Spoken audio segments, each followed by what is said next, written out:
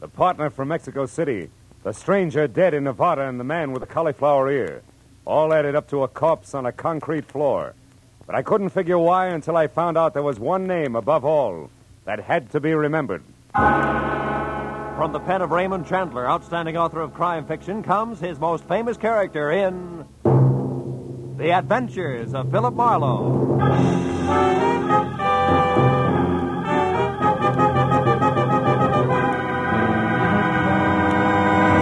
Now, with Gerald Moore, starred as Philip Marlowe, we bring you tonight's exciting story, The Name to Remember.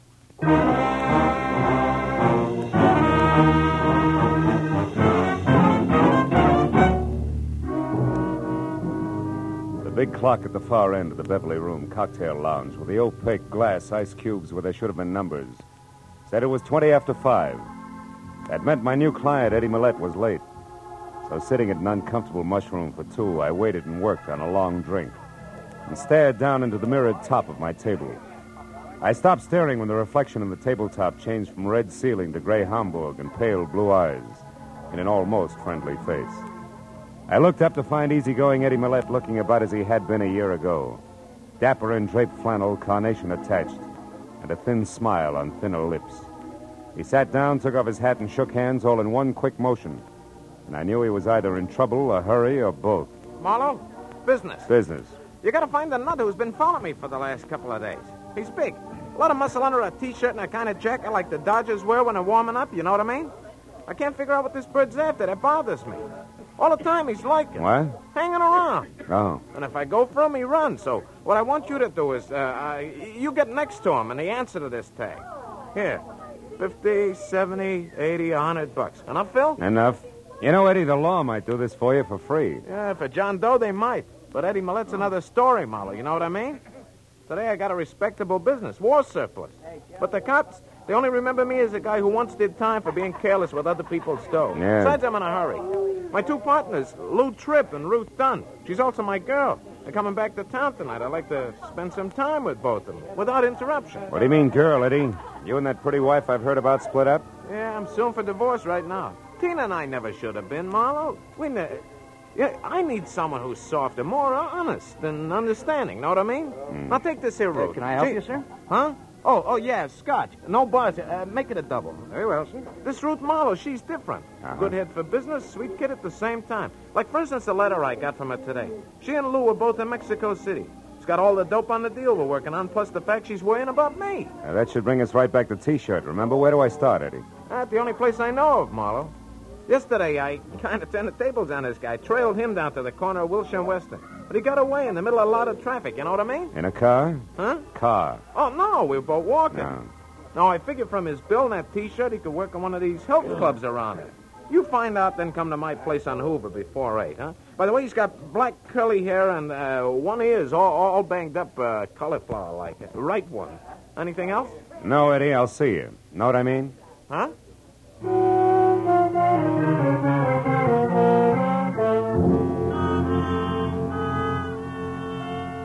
2 hours after I'd left Eddie Millette, I checked with a half a dozen hooray for health clubs in the neighborhood, smelled a lot of liniment, and came away with nothing more than distended nostrils. So at 7:30, I pointed my car toward 8400 North Hoover, in the hope that my client could give me something else to go on. The Millette home was well-groomed and sat sedately behind 50 rolling yards of carefully clipped hedge, and said the gardener must have gone to barber's college. So when I leaned against the front doorbell, I expected Eddie in at least a silk-lapelled smoking jacket with slippers to match. But when the door swung open, I got a surprise, because I was greeted instead by a lot of white T-shirt, and in front of that and coming straight for my head was a fist the size of a muskmelon. Oh!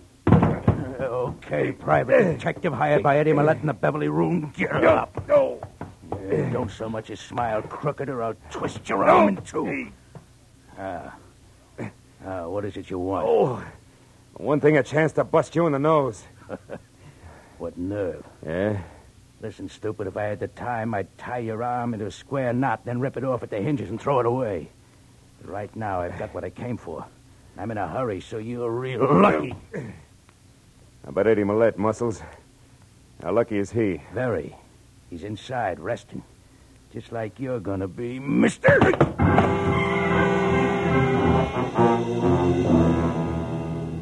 By the time I got back to my feet and had my right arm unscrewed to where I could reach across my chest to my shoulder holster, a T-shirt was gone.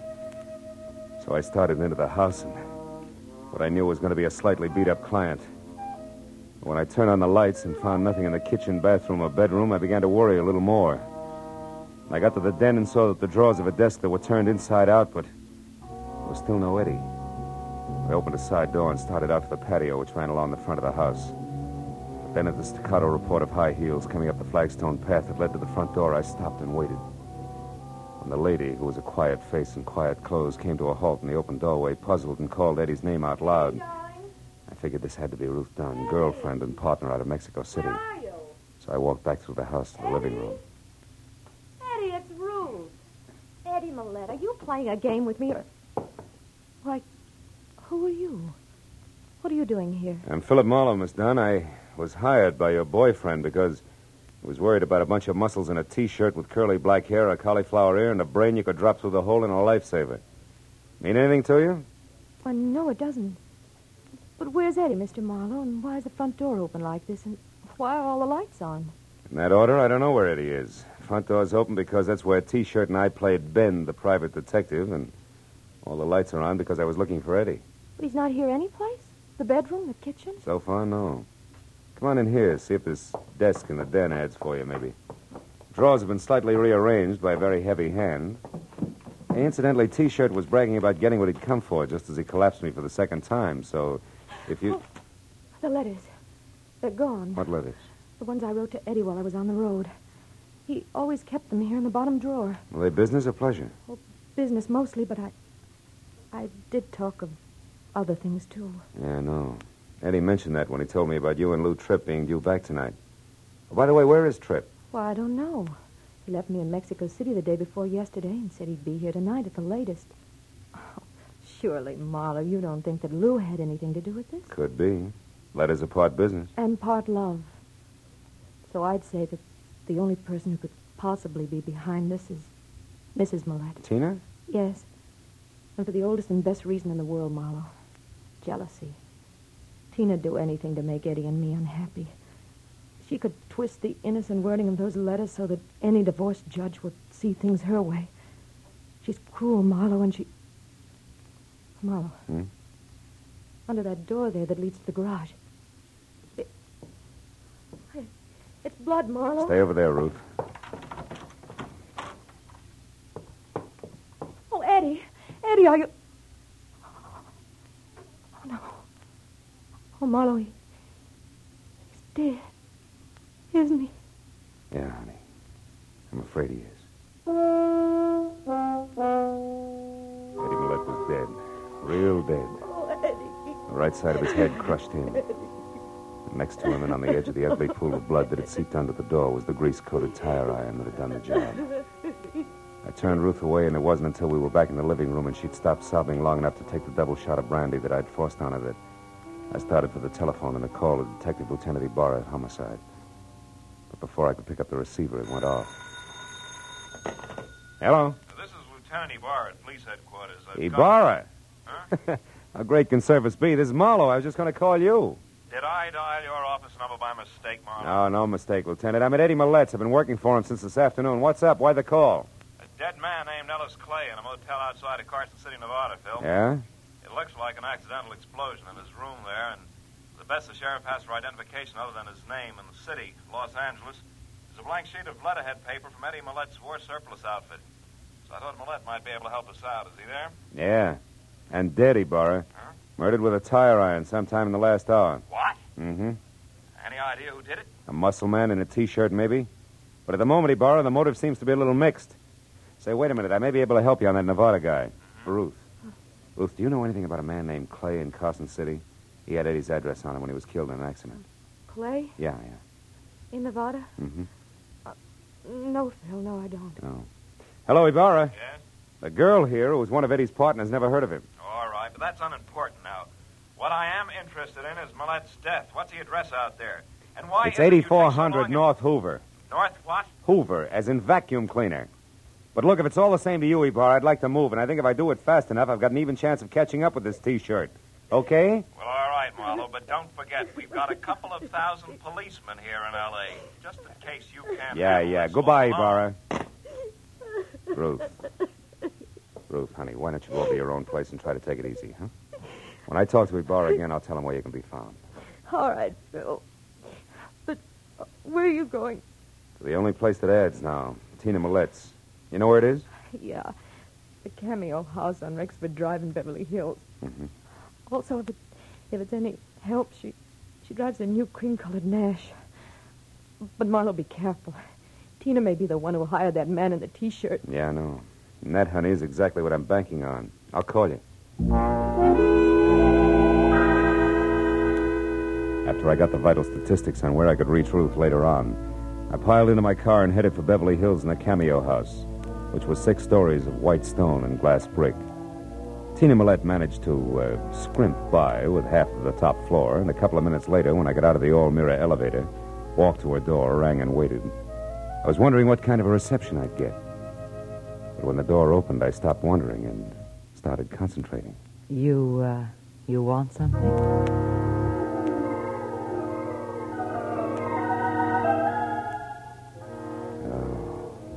In something the texture of spun smoke rings.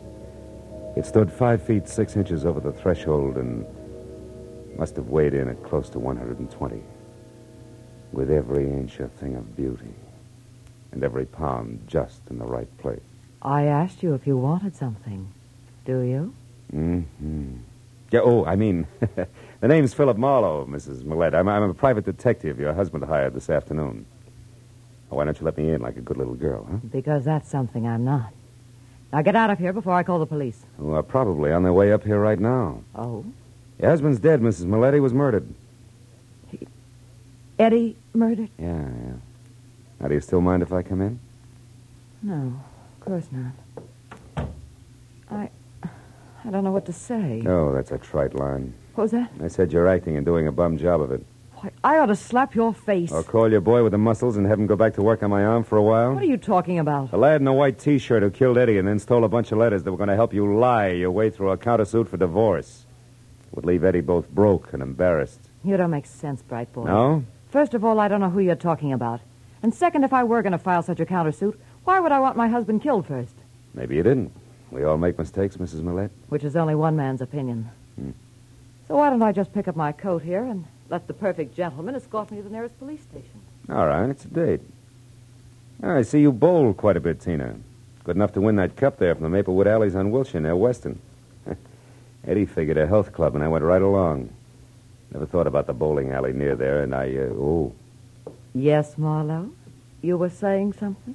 Yes, I was, but the little gun in your hand made me lose my place. Marlowe, I don't believe that Eddie's dead. Nor do I believe that you work for him at all. For my money, you're just a not-so-smart boy who was hired by that hussy Ruth Dunn. She's going to need an army of private detectives before I get through, and I mean that. Now back up through those doors and get out onto the fire escape. While you do what? Well, I find out exactly what's going on. I'll get out there. It's 6 long floors to the ground, Marlowe. And I hope with the first step you take that you trip, fall all the way, and break your neck. Goodbye, private detective.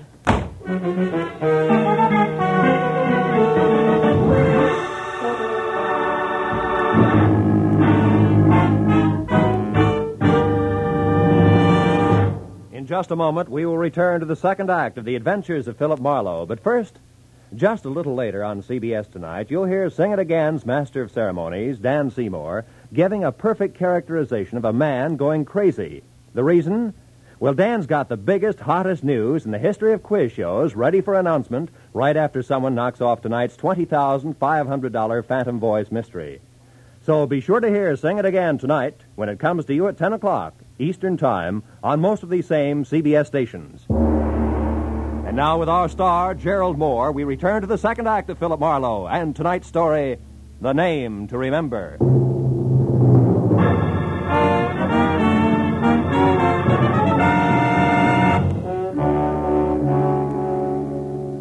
When Tina Millette prodded me out onto the fire escape through a pair of French doors, slammed them shut, and snapped the lock, there was a cold look in her smoky eyes and an unwavering potential about the snub-nosed gun clenched in her hand and pointed straight at my belt buckle that melted all the gambler out of me fast.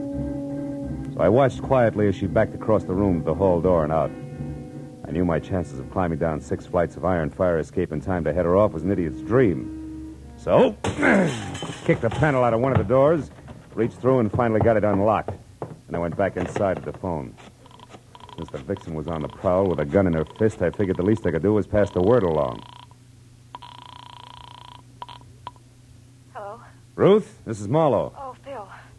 Have you found the letters? Not yet, but never mind that now. You got something more important to worry about because your guess on Eddie's ex-wife, Tina, was right on the button. You mean she's the one who's really after the letters? Yeah, that muscle man in the T-shirt is just doing a heavy work for her. And I've got a good idea that he's connected with a Maplewood bowling alley on Wilshire. Where are you now, Phil? In Tina's apartment, alone. I just lost a small debate with her. And get this, Ruth. She hates you, and she's the type who hates hard. Yeah. When she left here, she had a gun, and the chances are at least 50-50 that she's coming your way. So keep your doors locked and stay away from windows, savvy? Yeah, okay, Phil. Oh, one more thing before I shove off.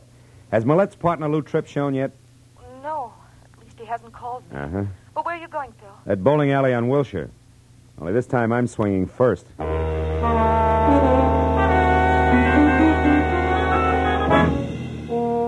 Maplewood was a small and dusky combination 6-lane bowling alley restaurant, bar, and magazine stand, and cigar store, all slightly down at the heel and more than hungry for business. Only 2 alleys were in use, and a lanky postgraduate delinquent with a mouthful of gum and a complexion one tone greener than his eyeshade was the only houseman in sight. He looked up and watched me as I moved over to the bulletin board where a bank of photographs were tacked up, picturing the champions of the local league. Sure enough, there in the top row and holding a bowling ball that had more expression than his face was the pile of muscles in a T-shirt, which the caption tagged as one Sid Sawyer. So I walked over to the counter where the houseman sat and made like a one-man fan club. What's your problem, Mac? I see Sid's up there with the champs. Is he around tonight? I wouldn't know. Where can I get in touch with him? I wouldn't have the faintest idea, Mac. He works here, doesn't he? Yeah, off and on. But you don't know where he lives or what his phone number is, huh? Well, you're just beginning to get the idea. Come here, you. Cut it out, will you? Take your hands off You of get me. the idea and get it fast unless you want your teeth crammed down your throat. Where does Sawyer live? Now, wait a minute, mister.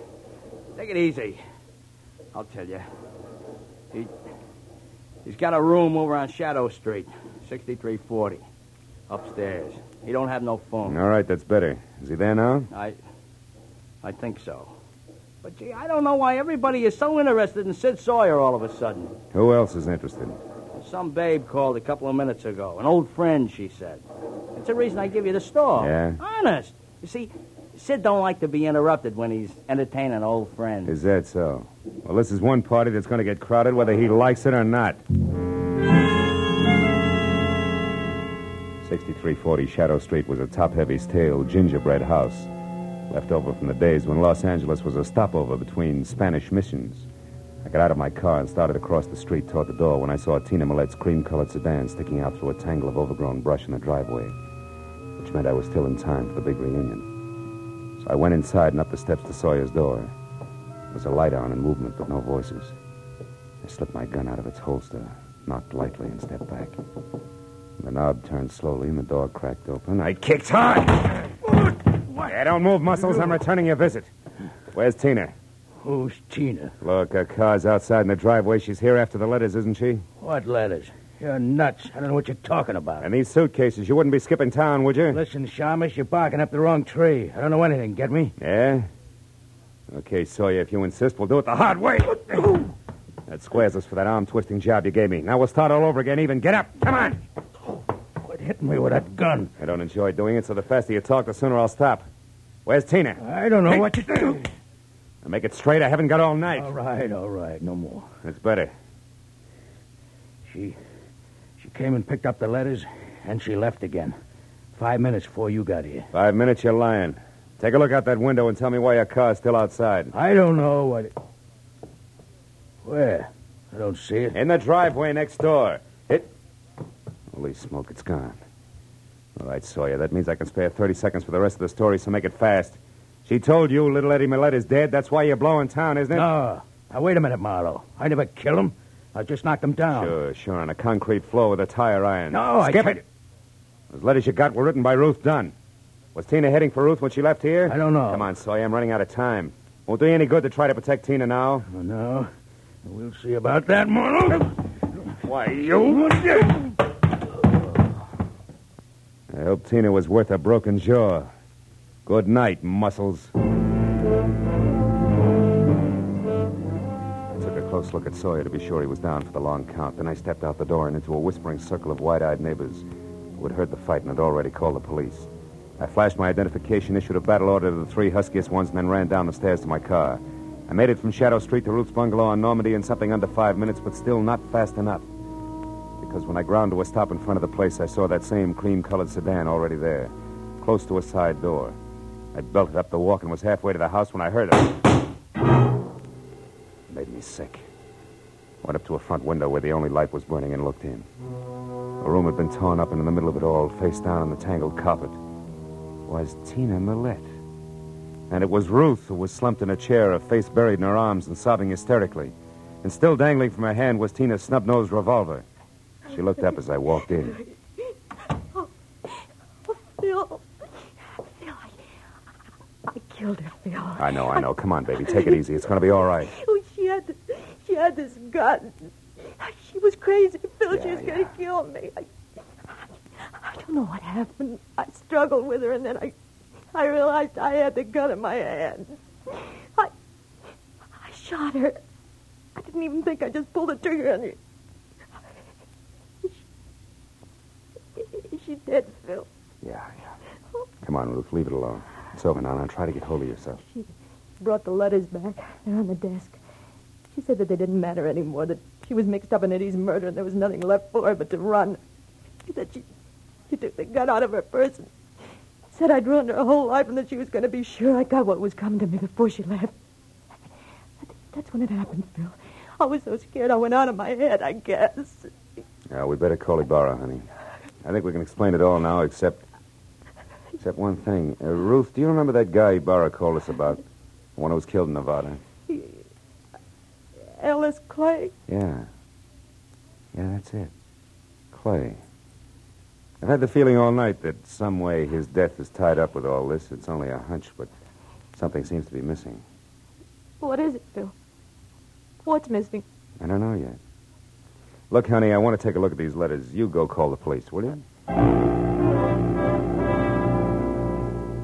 It was a long shot, but while Ruth went down the hall to phone the police, I flipped through the bundle of envelopes that had caused all the trouble.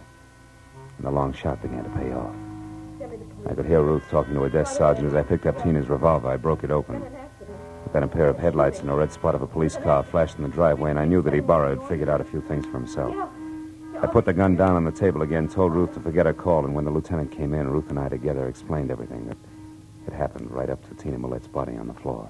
Well, it's quite a mess, isn't it?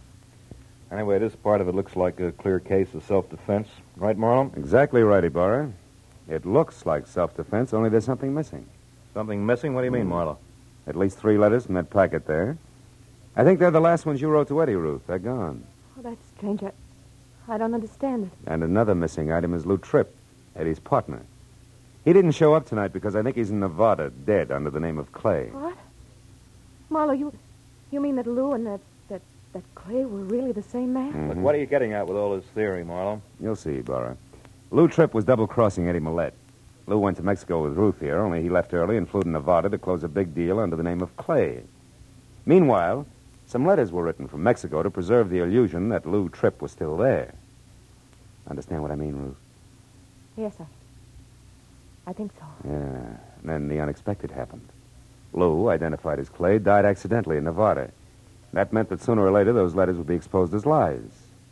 Right, Ruth? Marlowe, that gun on the table, watch it. Too late, Lieutenant. Now, don't move. Either one of you. You haven't got a chance, baby. Stay back. Please, Phil, I don't want to kill you, but I will if you come one step closer. Stay back, Marlowe. She means it. Look, baby, you licked. Marlowe. It was a good try, but you lost. Stay back. Why not go out like a lady? Oh, what difference does it make now?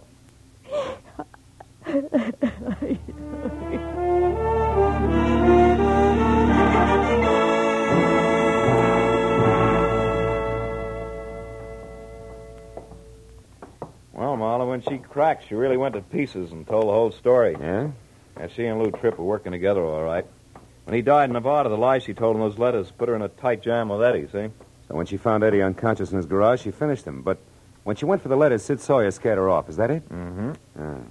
Incidentally, the state is going to give Sawyer a long vacation in one of their better institutions. Good, good. What happened down at Sawyer's place, Ibarra? You know, Ruth had a lot of nerve, Marlon. Yeah. She found Tina Millette's car at Sawyer's, so she waited in the back seat until Tina came out with the letters. Then she sapped her, drove the car to her house, and faked that slick self-defense setup.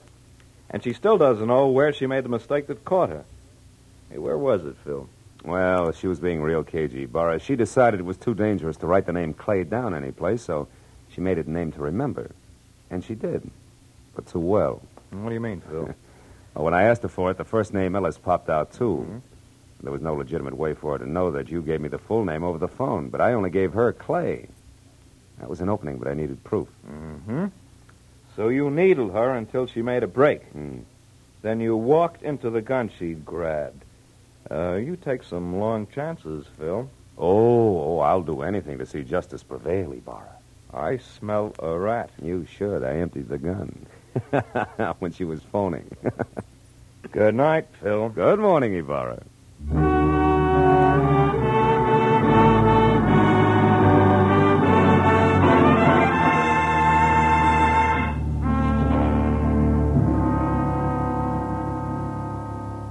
When I left police headquarters and walked to my car, first gray streaks of a new day were breaking in the east.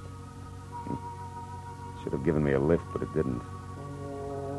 And now it was time for me to go home and go to bed, but instead I sat in my car with the door open and smoked a cigarette while I watched the dawn come up. I couldn't help thinking what an odd trick nature plays on us. Some of her most beautiful creatures are her most deadly. For instance, Ruth. How soft and sweet and lovely she was. And how hard she could swing a tire iron.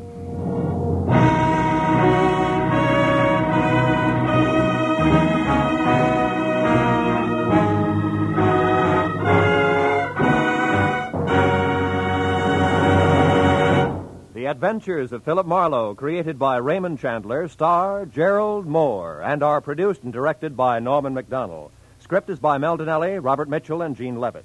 Featured in the cast were Gene Bates, Paul Frees, Yvonne Patey, Jack Moyles, and Jerry Hausner. Detective Lieutenant Ibarra is played by Jeff Corey. The special music is by Richard Orant. Be sure and be with us again next week when Philip Marlowe says... It was hot and still, an August night in the middle of April. But that didn't matter to the striptease dancer in the golden mask, because murder made her blood run cold the night the heat wave struck.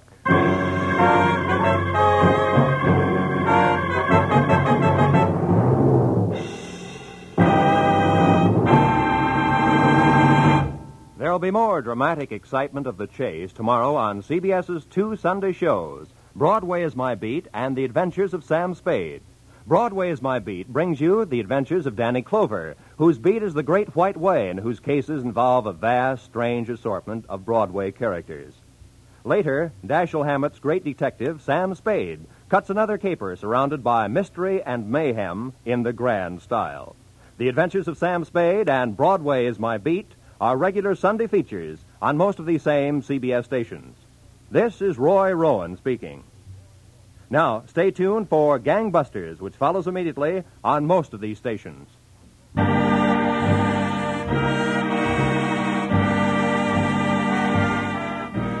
This is CBS, the Columbia Broadcasting System.